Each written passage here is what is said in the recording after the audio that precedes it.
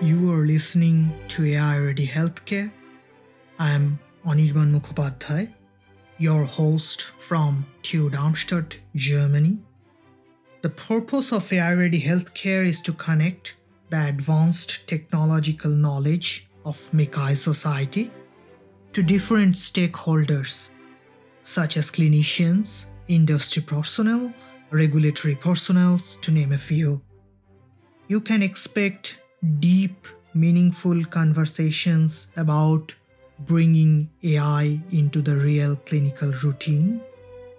Opinion belongs to whoever said it. Anything said here is not medical advice. Together, let's make healthcare AI ready.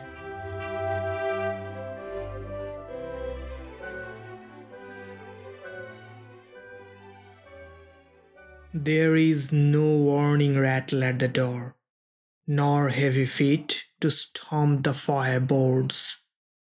Safe in the dark prison, I know that light slides over the fingered work of a toothless woman in Pakistan. Happy prints of an invisible time are illuminated. My mouth agape rejects the solid air and lungs hold. The invader takes direction and seeps through the plaster walls. It is at my chamber, entering the keyhole, pushing through the padding of the door. I cannot scream. A bone of fear clogs my throat. It is upon me, it is sunrise with hope its arrogant rider. My mind, formerly quiescent in its snug encasement, is strained to look upon their rapturous visages, to let them enter even into me.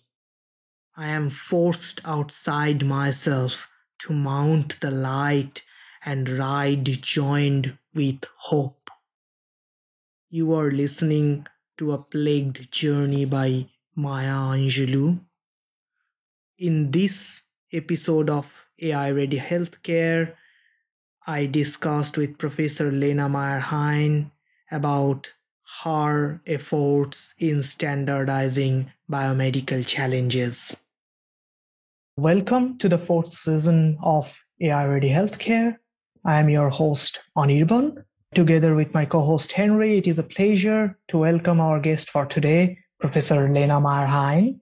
Lena heads the Division of Computer-Assisted Medical Interventions at German Cancer Research Center at Heidelberg, which is a beautiful, beautiful German city. Everybody should visit at some point or other. She also holds a professorship at the University of Heidelberg. Her research interest includes surgical data science and validation of AI methods in healthcare. She won numerous awards, really, really long list, but a few highlights would include elected MICI and LSAI Fellow, Heinz Meyer Leibniz Prize, ERC starting, as well as consolidator grants. So yeah, we are really looking forward to an engaging conversation on the AI validation research that Lena's group is currently doing. Welcome to the podcast, Lena. Yeah, thanks a lot for having me. I think this podcast is really a great idea. So yeah, thanks a lot for the invitation. Yeah, it's really our pleasure to have you today here on our podcast, Lena. So maybe let's just start with the very first question, which is also our kind of tradition in this podcast that we have here, which is about the becoming. So yeah, can you please tell us a bit about how your way through research has been happening and how you ended in the current position that you currently are as a professor and group leader? Sure. Well, so let's start with the education. I went to high school in Hamburg and Florida, actually, and then I went to Karlsruhe, now called KIT, to study computer science. And in my first semester, I remember I heard about this research on implanting microchips such that handicapped people could grasp again. And I was so fascinated by this that at that time I decided to apply computer science in medicine somehow. And so then I did my studies abroad at Imperial College London, where I specialized in computer vision and machine learning. And then I came back to get credit for my year abroad.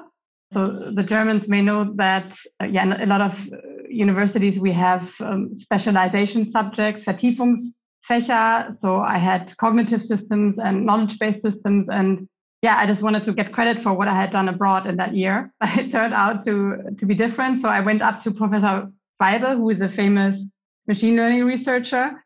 And he didn't give me that credit because I had not come up to him before I left. And instead, I walked out with a job contract as a research assistant. So in fact, he had just purchased this electrode cap. So a cap with electrodes that would enable you to measure EEG signals. And he just wanted to investigate what one could do with it. And I liked that idea of getting a little bit into research. But then, basically I had started working on this. And then one day he came into the room and he said, okay, why don't we put the electrodes in the face and try to recognize speech? And I think my first thought was that I was a little bit annoyed because he's a famous speech recognizer, basically working in NLP, and he wants to make every problem a speech recognition problem. But okay, I mean, he was my boss anyway. And so I set everything up. Of course, we need other equipment for this. But then I ended up doing my master's thesis on speech recognition using muscle signals. And the idea, basically my boss's idea, was that, for example, you could sit in a meeting and then have a phone call without actually uttering a sound. And my idea, my motivation was more for maybe helping disabled people. So that was my motivation for this project.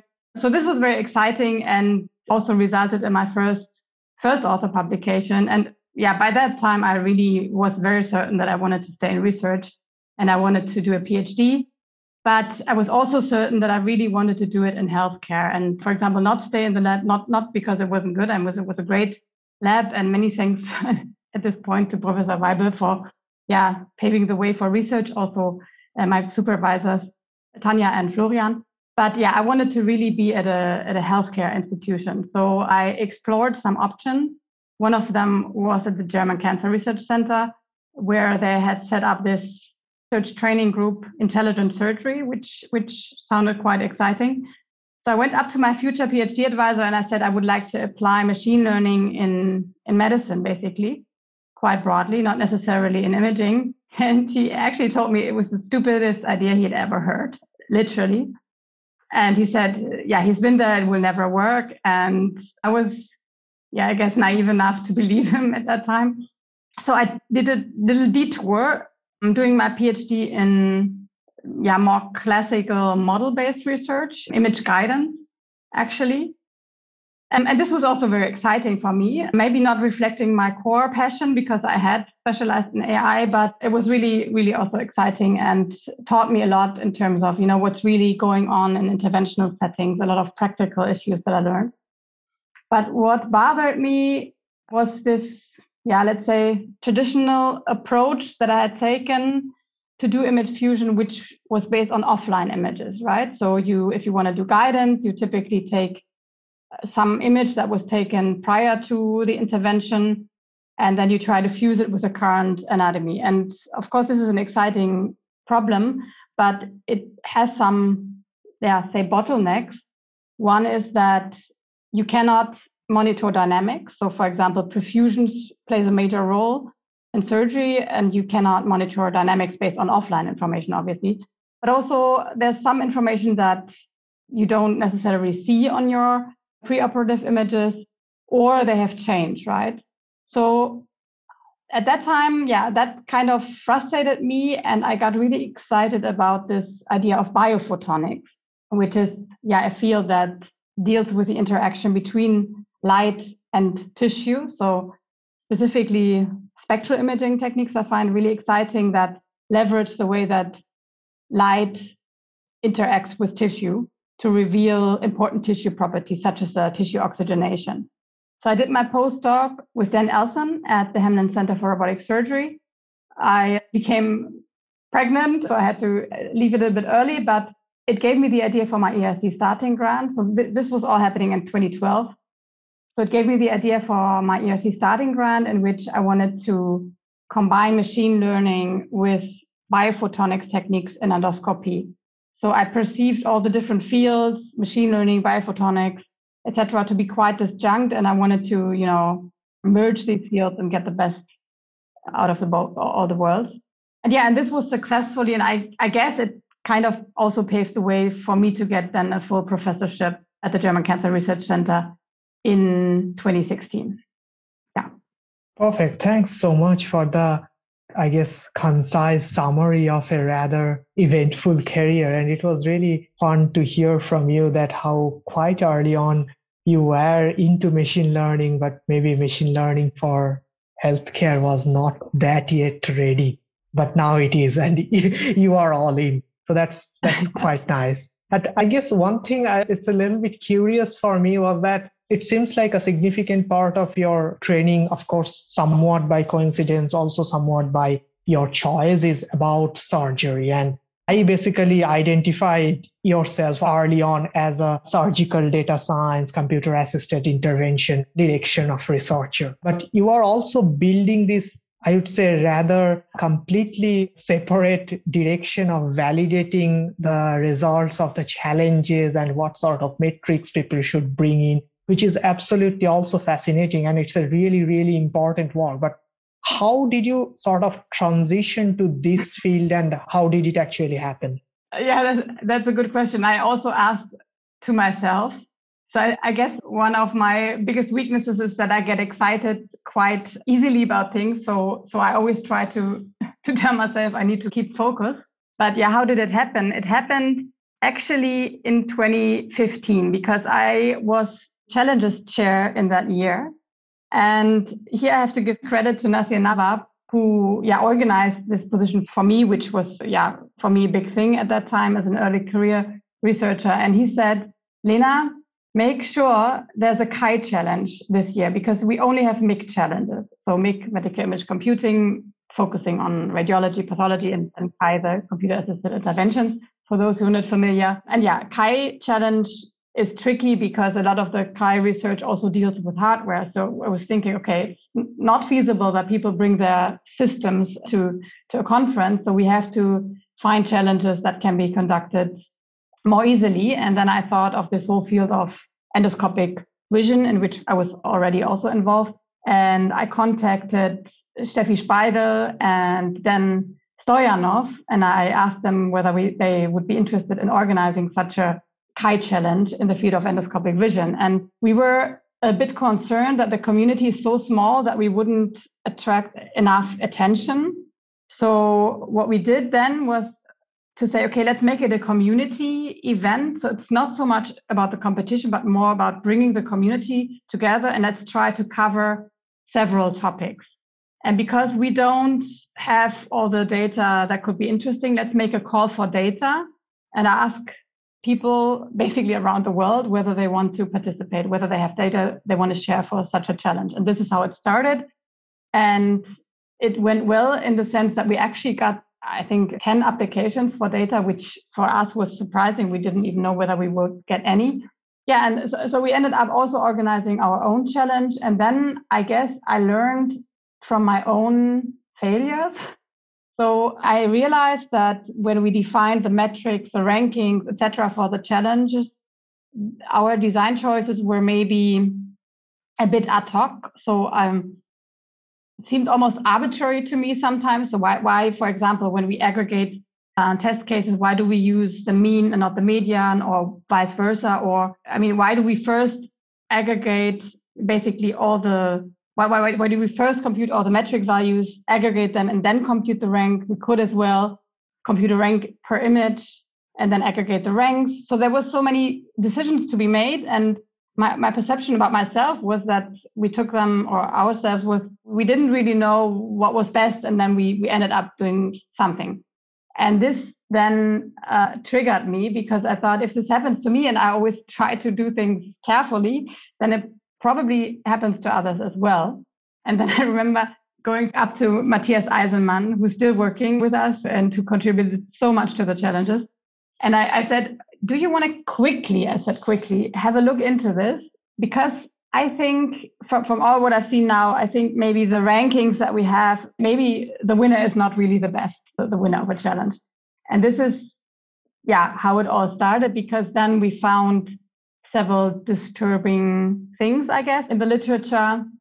And then we decided to really go into this in depth. And I remember that my goal was to get basically all the challenges data from the year 2015 at that time. And I didn't know at first how to do it because basically what I was thinking was that there's a lot of flaws in the literature and people don't really like working on flaws so much. So then what I did, I first went up to the people that I knew that would be in because that's how they are. And then when I had already a critical mass, I could then say to all others, well, so far everybody I asked is committed. And we ended up getting 100% of the challenges in, which was totally great. I really want to thank all the contributors because then that gave us a really great database. So we had really a lot of experimental data. We also analyzed all the challenges that had been conducted up to that point, meaning we went at least 2 observers through all the papers, through all the material available, and really captured all the information in a structured manner. Yeah, and that for me was really revealing in many ways. So, I mean, I guess I cannot summarize the whole paper here, but in a nutshell, what we found was that the reporting is incomplete. So a lot of relevant information is not provided. The design is extremely heterogeneous and the rankings are not stable. And I guess then I thought, okay, this is relevant for my community, for surgical data science, and goes even beyond. So I guess this is something where we can really make a difference and really create some impact on the field. And this is why I then decided to invest, quite some resources in. So this is how it started. Yeah, that's actually a very nice story about learning from eventual failure and really making the best out of those lessons learned. So you wrote several papers about measuring challenge performance and metrics to measure challenge performance. And we will put the link to all of those papers in the description of today's episode as well. And those papers are also available for free on the internet, which is also great because then it's very easy to access and accessible to anyone who maybe wants to host a challenge or participate in a challenge themselves. So it's a very nice effort that you made documenting all of this and formalizing this in an accessible way. So my question is if you could maybe give us the 3 major takeaways of those papers describing the best practices for and potential failures in challenges and leaderboards. Do you want me to summarize only those insights that are already out there, or also talk a little bit about current activities so far unpublished but in the pipeline? That would be great, of course, as you wish. Okay, maybe I start with the first question. So, the first part, which refers to the already published papers. So, one thing I guess I already mentioned was that we found the reporting on validation to be incomplete. And the measure that we took there was to develop in an international consortium. I really have to mention this here explicitly because there's so many relevant people involved, right? I mean, I cannot name them all, but in terms of the consortia, there's the MICAI board working group, which has now been transformed into the MICAI special interest group on challenges with all my great colleagues. Then there's now also the MONA benchmarking groups with the people involved. And recently the HIP platform. I know this is maybe a little bit annoying for people who listen, but I really want to give credit to people who are contributing. So this is really on behalf of a really large consortium. So we developed this bias statement for transparent reporting and also implemented the statement as a tool, a framework basically for description of your challenge design to have a better review process on challenges. And I mean, I'm sure there's a lot that can be improved further, but I'm quite happy that we reached this state. So, for example, in medical image analysis, now when somebody wants to submit a challenge paper, they have to fill out that bias statement, that checklist. And I think it's helpful because it really forces people to report on all the different aspects and also why they took several design choices. And I think that's also helpful for the reviewer. And I really want to get away from this. I don't know. I don't really want to have that image of quality control in that, bureaucratic German sense. I just really think that currently the validation studies that we do are not meaningful enough. I mean, we want to bring machine learning to the patient, but in order to do this, I think we really need to validate properly. And what I'm trying to do and what we are trying to do is really to pave the way for that by several measures. And it's not meant as an, bureaucratic tool. It's really meant to be helpful. So second takeaway was that the rankings are unstable. So to give you an example, we had many challenges, but we had one challenge where we would take away one test case from the test set, and then the worst performing team became the best. I mean, this is clearly evidence for unstable ranking. So to overcome this, we developed a toolkit. It's currently called Challenger, but we're in the process of moving to Python, and then it will be called Wizard and also provide a web-based platform. So this toolkit basically enables you to do validation, comparative analysis in the presence of uncertainties. And it can be used for challenges, but also, for any research really where you want to compare methods. We use it quite a lot internally by now. Yeah, so that was the second step. Then from a large survey that we did, we learned that, and I would agree to this, that the community perceives the lack of standardization, especially with respect to metrics, as a major issue. And I think that's totally the case. Maybe we can talk about it in a second. And this is why basically most of my time, my say free research time where I actually do hands-on work is dedicated to this. And then also we showed that there's security holes in the way challenges are currently conducted. So for example, the security hole would be not working with Docker containers, but releasing the test set instead, because that can have several consequences in terms of cheating on the side of the participants, but also there can be cheating by the organizers. If they don't make the rankings transparent before the challenge takes place, then, you can kind of tune the rankings. So this is a paper that Annika Reinke published at MICA in 2018, if you're interested. So yeah, a lot of insights. Also, more recently, we found that basically, if you look at the way challenges are currently organized and analyzed, then the results focus on, say, performance statistics. So you get a winner and you get a distribution of metric scores, but you can wonder what you actually learned about the problem. So, for example, in which cases did the algorithms fail? I mean, some people offer say, qualitative analysis, but I can again say from my own experience that there you have the problem that maybe if you don't do this systematically, you have a confirmation bias. So you think something is the case, and then you look for an image that fits your hypothesis, and then you present it, but you can actually be wrong. It just happened to me. So that, I think, is a problem. We need to learn more about the actual problem and what needs to be done by the community to address the problems that are remaining.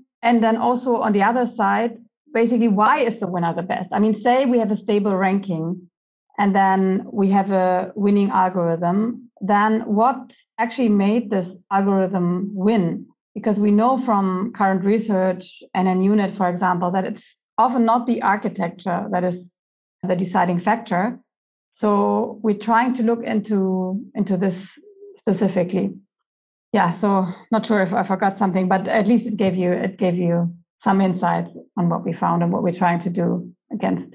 Yeah, absolutely. I mean, this was really a thorough insight into the amount of work that you have been doing and how sort of multidisciplinary the actual work needs to be. So I guess I have sort of one question around the fact that where you mentioned about the metrics and the quality of metrics. Maybe if you can elaborate that a little bit. And the second question is a sort of direct follow-up to the last thing you mentioned about the challenge winner. So imagine I somehow ended up participating in a challenge and winning it in this MICA.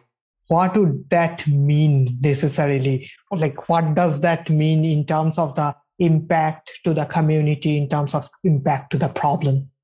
Mm-hmm. Okay, maybe first the metrics. Yeah, so we actually spent maybe the past 2 years looking into the subject a bit deeper.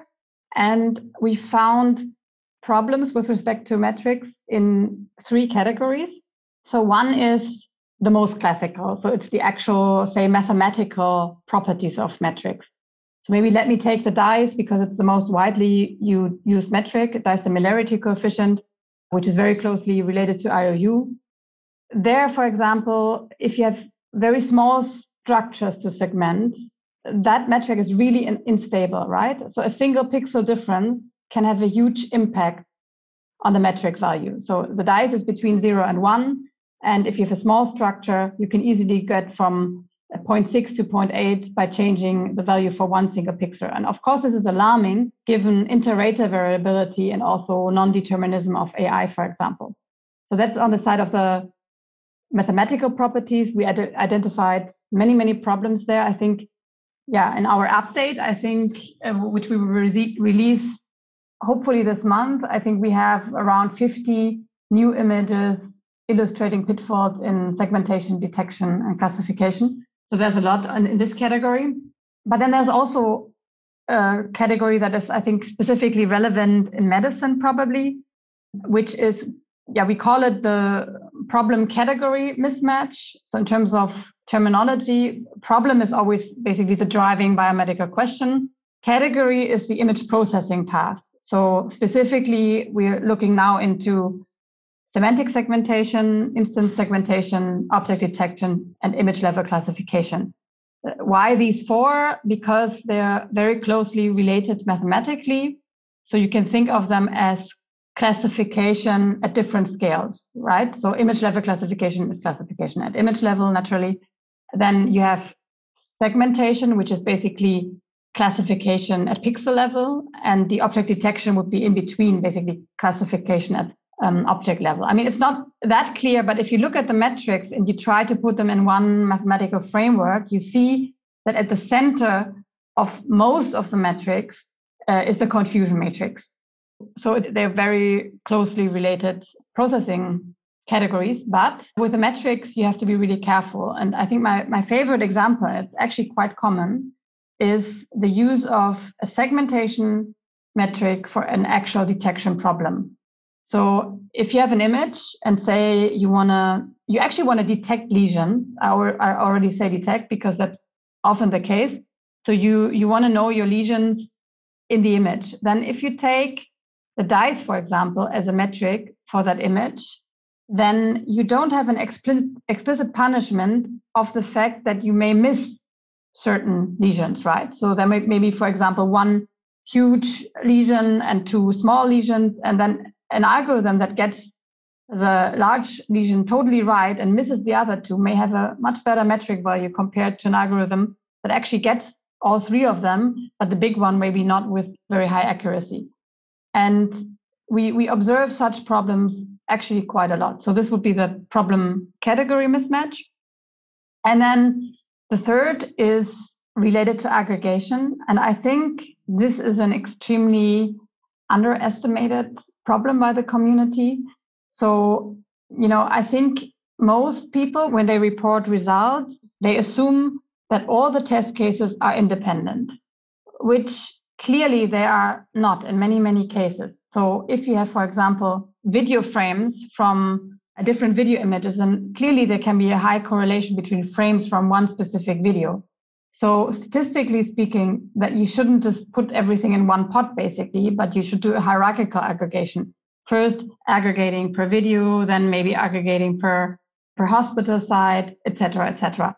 And I think that is a category that is quite important and overlooked. So first step was to identify these 3 categories of failures. Do you have a question up to this point?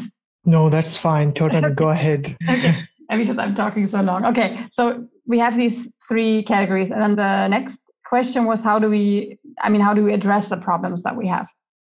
So I think the first step was not that complex. So we proposed basically a mapping, which comes from the biomedical interest. So what are you really interested in the end, and gives you the appropriate image processing category. Like in this case, the 4 that I mentioned: image level classification, object detection, semantic, and instance segmentation. But then it gets quite tricky. And I really underestimated, what are the things that need to be taken into account. So what we did in this larger consortium, I think we have more than 50 institutes involved now, and also, stakeholders from, of course, researchers like us, but also from industry, Google, NVIDIA, but also societies like RSNA, ACR, etc. Quite heterogeneous consortium. And yeah, we then looked into the question, what are the properties of a problem that cause the problems? And that led us to the idea, and I guess this is unpublished. I cannot say confidential in the podcast, it doesn't make sense. But we will release that first draft of the paper, hopefully in the next 2 months. So we basically capture the characteristics of a problem in a problem fingerprint. And this captures domain interest. So for example, different classes in a problem may not be equally important. You can basically specify this. We have things like test set or data set related properties. This would be, for example, the size of structures relative to the grid size, or the variability of structure sizes, things like that. Things like related, I guess, to the target structures and so on. So this gives us a whole list of properties with which you can describe your problem. And then we do a mapping from these characteristics to the actual metric. And I can already say it's not as easy as it may sound, but it's also not, we don't want to enforce rules. We want to, I guess, educate people what is important in which step. I think this is particularly interesting also in detection problems, because you have to make so many choices, right? So in detection, you have to decide, what is your localization criterion? How do you say an object was localized? You have to do assignments between references and your own localizations. You have to choose the actual metric. So it's a very complex process, and we want to guide basically people through this process. And to make it a bit easier, we're in the process also of developing a tool that basically captures all this, so that's a little bit more user friendly, I guess. And I hope the community will participate. So the current strategy would actually be to tweet the concept before we even give it into peer review. So this was discussed with a Nature Methods editor, actually. So I asked her whether this would be in scope that we get feedback before we actually pass the paper into peer review. We have a positive pre-submission request. And she said yes, which is great. So now we will basically tweet, see if we can get community feedback. Of course, if somebody gives substantial feedback, then they will be included as co-author or otherwise an acknowledgement section. And then we can revise our concept. And then with this revision, basically go into peer review. That's how we imagine it. That sounds like a very promising direction, actually. I'm really looking forward to this. Also, I wish you all the best for the reviewing process. So maybe talking about the current state of things in MICCAI challenges specifically. Mm-hmm. So what sorts of adjustments were made to the challenge policies? You emphasized that you are not really a fan of regulating things too much, but maybe what sort of policies currently exist and how do they relate to your findings? Yeah, so I have to mention maybe that I was voted into the MICCAI board now 4 or 5 years ago. And I really came to the board with that mission of bringing challenges to the next level. And of course, there's still a lot to improve, but I think we have actually taken some steps. And one of the things that was an easy gain was to improve the review process. So from my point of view, a challenge on average probably has more impact compared to a research paper. But we are very strict with the review process for papers, but challenges was more like, you submitted something, but it wasn't really peer reviewed like a paper. And this is something that we changed based on the bias statement. And I think it makes a lot of sense because, just by, forcing in this way people to write down the different design choices, you also force them to reflect on them, right? So if you just submit a a one-pager in arbitrary format, you may leave out, I don't know which metrics you actually use or things like this. But if you have the explicit question, which metrics do you use? How do they relate to the goal of the challenge? And why did you pick them? Then, it gets you thinking, maybe you do end up making a change to them. So this was one step. And then we realized that this was a bit sad. So we did all this and we were happy that we received all the information back in 2018. And then we looked at the challenge websites and we realized that basically people had still not really made the rankings explicit, not very transparent challenge design. And they changed the design afterwards. And this was a bit disappointing. And then we thought, okay, we don't have the power to control everything, but maybe let's put something like an indirect quality control, also to prevent organizers, for example, from tuning rankings. So let's set up the infrastructure in a way that once a challenge is accepted, we export the PDF from our tool and then it's put online. So at least if people make changes to their challenge, they have to report this online. And if they don't, it's kind of, I guess it falls back on them. So I think this was one thing. Yeah, so I think this is what we have primarily done from the MICAI side. And now the next steps would be, not enforcing metrics, but I guess educating people more on the metrics, providing those tools, because we think that this is, really key to validation to choose the right metrics. And I just realized that I missed to answer Aniba's question before. You asked, I think, what it means for a researcher to win the MICAI challenge. Yeah, I think it means a lot. You get a lot of attention, not only from research, also from industry, of course, also depending on the challenge. You may get a monetary award. You can put this down on your CV, et cetera, et cetera. And I guess this is also a reason why some people participate. And that in turn causes problem because, if you want to go towards collaborative challenges to really solve a problem, then maybe you're missing the incentives that such a competitive challenges would give researchers, but that on the side. Thanks so much, Lena, I didn't want to mention that because you were on the flow and but that's really was one of the thing I was thinking about, that what it really means to win a challenge these days. But I totally understand.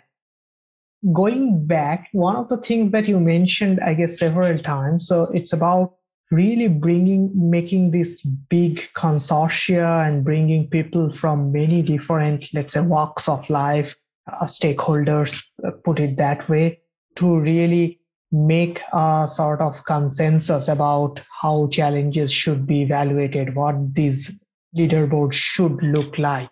When it comes to, let's say, the next part, where you are actually, based on this knowledge, you are making certain policy decisions about how the MICAI challenges will be organized in the coming years and how the landscape of that will look different. Are you bringing any policy researchers to actually measure the overall cost-benefit ratio behind these decisions? That's very tricky. We have actually discussed a related question. How do you even measure the impact of a challenge itself, right? Now you go even further. It's even more tricky. How do you measure the benefit of a specific action? But it's related. Yeah, I don't have a good answer to this yet. How do you measure success in general, right? It's a very, very tricky question almost everywhere. Yeah, I don't have a good answer. I hope that by doing this, by really paving the way for good validation, that this will actually pave the way for clinical translation. So, causality then is still, it's hard to grasp, right? What caused the success if we actually end up translating more to the patients. But I hope that these steps will help in this. And maybe one thing that was interesting why several societies are keen on working with us on this is actually also related to translation. So the hope is that by standardizing evaluation processes, this could maybe help in faster translation in terms of certification, for example. So if not everybody does their own thing and justifies it, but we have some standards, then this could really help also to speed up the bureaucracy. Yeah, that actually makes definite sense that if you are really by design more thorough about your entire challenge and how you want to organize, how you want to evaluate, that might actually help later when you have actually a working solution to bring that to the market. I sort of was also thinking, because this is a very interesting direction for me to think about, is the policy and how policy impacts in a complex system. One of the thing I was thinking about is, I think in last year when we were actually submitting for one of the challenges, which finally got through. So that was awesome. But the amount of, let's say, the form fill up per se, the bureaucracy, you said, that it was quite extensive. Now that's really great for, let's say, for someone who is sitting in Germany, and we were organizing with another group from Germany. So we were quite resource intensive. So we don't have much problem. We can do all these. But if you are thinking about it, one of the goal of the challenges is to bring in diverse data sets into the framework, because finally your deep learning is as good as the diversity of the data. Yeah. So from a pragmatic perspective, the more diverse data sets we get, the better models we get. But more importantly, we can also argue is that if we are talking about diversity as and inclusion of MICAI values, rising the standards, are we sort of risking the fact that those who are not really as resource intensive as Germany might be left out? So have you thought of this sort of dichotomy? Yeah, I mean, you're raising an important point, and I think we really need to get much more diverse. I love the fact that MICAI goes to Africa. No, that is certainly important. On the other hand, I have to say that I have a general problem with the way research is organized, because, let's say, the quantity versus quality, I don't like the balance too much. So, for example, if I look at my own research papers, my group has grown, but I publish less, because I think we should all put more time into single papers, because it's impossible to read all the papers out there. And I think we don't spend enough time to really make individual papers good enough. I would really prefer just a fraction of the papers, but them thought through thoroughly. And there's a lot of reasons why this has not happened, a lot of pressure on students to get, many publications and all that. But I don't think it's right? And also this focus on first and last author. I mean, I do it myself. When I first saw last author, I spent more time compared to being a co-author.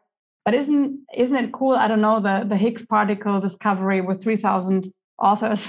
I kind of find this cool. I mean, you really moving something together regardless of who did the most, and then not, just because I'm a co-author, I shouldn't spend less time. I mean, I should really critically work on the paper as if it was my first author paper. So I think that's going wrong in general. And when it comes to challenges, I really think, challenges have so much impact, and I just don't think we should sacrifice quality. And from my perspective, filling out that form shouldn't block someone from participating in a challenge. That being said, there may be a practical problem, but maybe rather than taking such measures away, we can find other means to bring in the community, right? So for example, maybe we can offer support to do this properly and fill the resource problem. So I think we have to be creative about it, and definitely there is a gap and we need to fix it and bring in, diversity. But I don't think we should sacrifice quality for it. Yeah, that's a great point you are making, that when we know for sure there is a problem, there is absolutely no reason to sidestep that problem, right? So we should face it head on, and then we see actually what the problem is and try to bring our resources into it, especially as you mentioned, like the challenges have a much bigger impact than individual papers. So we should make sure that they belong to a high standard. But now, now that you mention it, maybe that's actually a good suggestion, because maybe we can find a way to offer support for the challenge design, especially for certain underrepresented areas. I don't know how to do this politically correctly, but I think maybe we could think about it. I will put this on my to-do list to think about it. Thanks. Sorry to interrupt. Go ahead. I actually think the topic of limited resources is now, looking at our time frame, the perfect point to connect to our last and final question, which is also a sort of tradition in our podcast, which is, in a perfect world without any interruption and with unlimited resources, what would be the major question you would be investigating as a researcher? Yeah, so I actually thought about this question before. I think it's not a trivial one given the complex setting that we have specifically in surgical data science. But if I had to pick one thing, I would say generalization. I would want to focus on the topic of generalization because now, I really want to bring our method to the patient. And I think we've shown enough in research papers that we can get great performance on limited data all taken from one hospital or whatever. But if we want to generalize, there's much more needed, and it's needed both in the machine learning methods. We haven't talked about this today, but there's of course a lot to do on that end, and on the validation methodology, which we covered a little bit today. And yeah, I guess I'm a little bit lucky because on the machine learning part, I have the luxury of having a ERC consolidator grant on this topic. So I have not unlimited time and money, but at least 2 million euros from the ERC. And I'm very much looking forward to this research. Yeah, that's wonderful. And congratulations again for your win. That's really a big money, and that we all know such resources are like almost create a new direction quite often. So all the best in bringing all the machine learning methods that you are developing for surgeons actually into the operating room. We have already seen some of it has started happening in Strasbourg, so maybe in Heidelberg soon enough. So all the best for that wonderful future, Lena. Thank you so much.